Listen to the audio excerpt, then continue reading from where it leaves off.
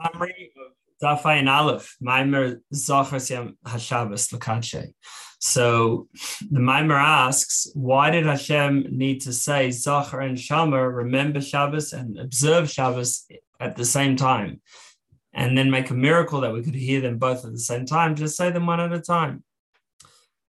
More generally, what's the point of having all souls present at Matan Torah, at the giving of the Torah? If you only have the souls there, not the bodies, because most people weren't born yet, it doesn't help, because it's the bodies that have to accept to keep the Torah. So the answer is that the main point of Matan Torah is to give the Jewish people the ability to connect to Hashem as He is beyond worlds, or Ein Sof, Hashem's unlimited light, and bring that into worlds.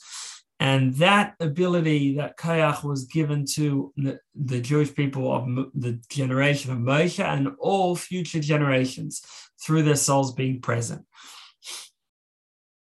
Now, this is something which only us, Am Yisrael, have, not Malachim, not the angels. And it's something that was given to our neshamas, but also something that we have because of our having a body and a neshama, an animal soul. And just as the source of the animal soul, which is the chayos, the spiritual chayos, the angelic animals, lift up the Adam, the spiritual level of Adam, which is with Hashem as He is within His shalshalos, within the chain of worlds, organized and systematic light, to the level of Lo Adam, beyond the spiritual man, in other words, beyond systems.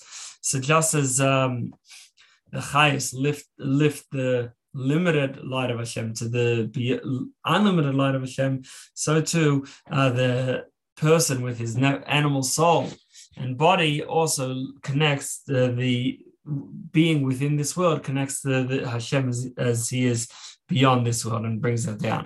And this is something, being in this world in general, being in the physical world, is like being a Baal Tshuva.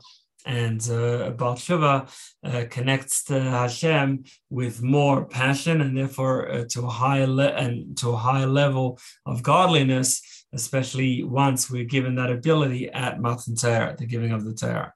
And that's why Zachar and Shamar were said together, because Zachar represents Hashem's light as it is beyond. Shamar represents Hashem's light as it is within this world. And therefore, how do we connect both together?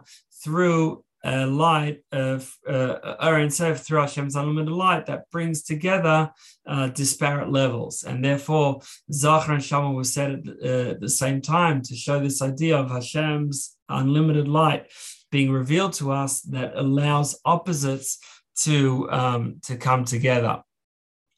And so therefore, the main point of Matan Torah is not that we were given some new information, but that we were given this ability to connect to Hashem as He is beyond worlds and unlimited. And therefore we, in a sense, have a touch of the divine and a touch of infinity.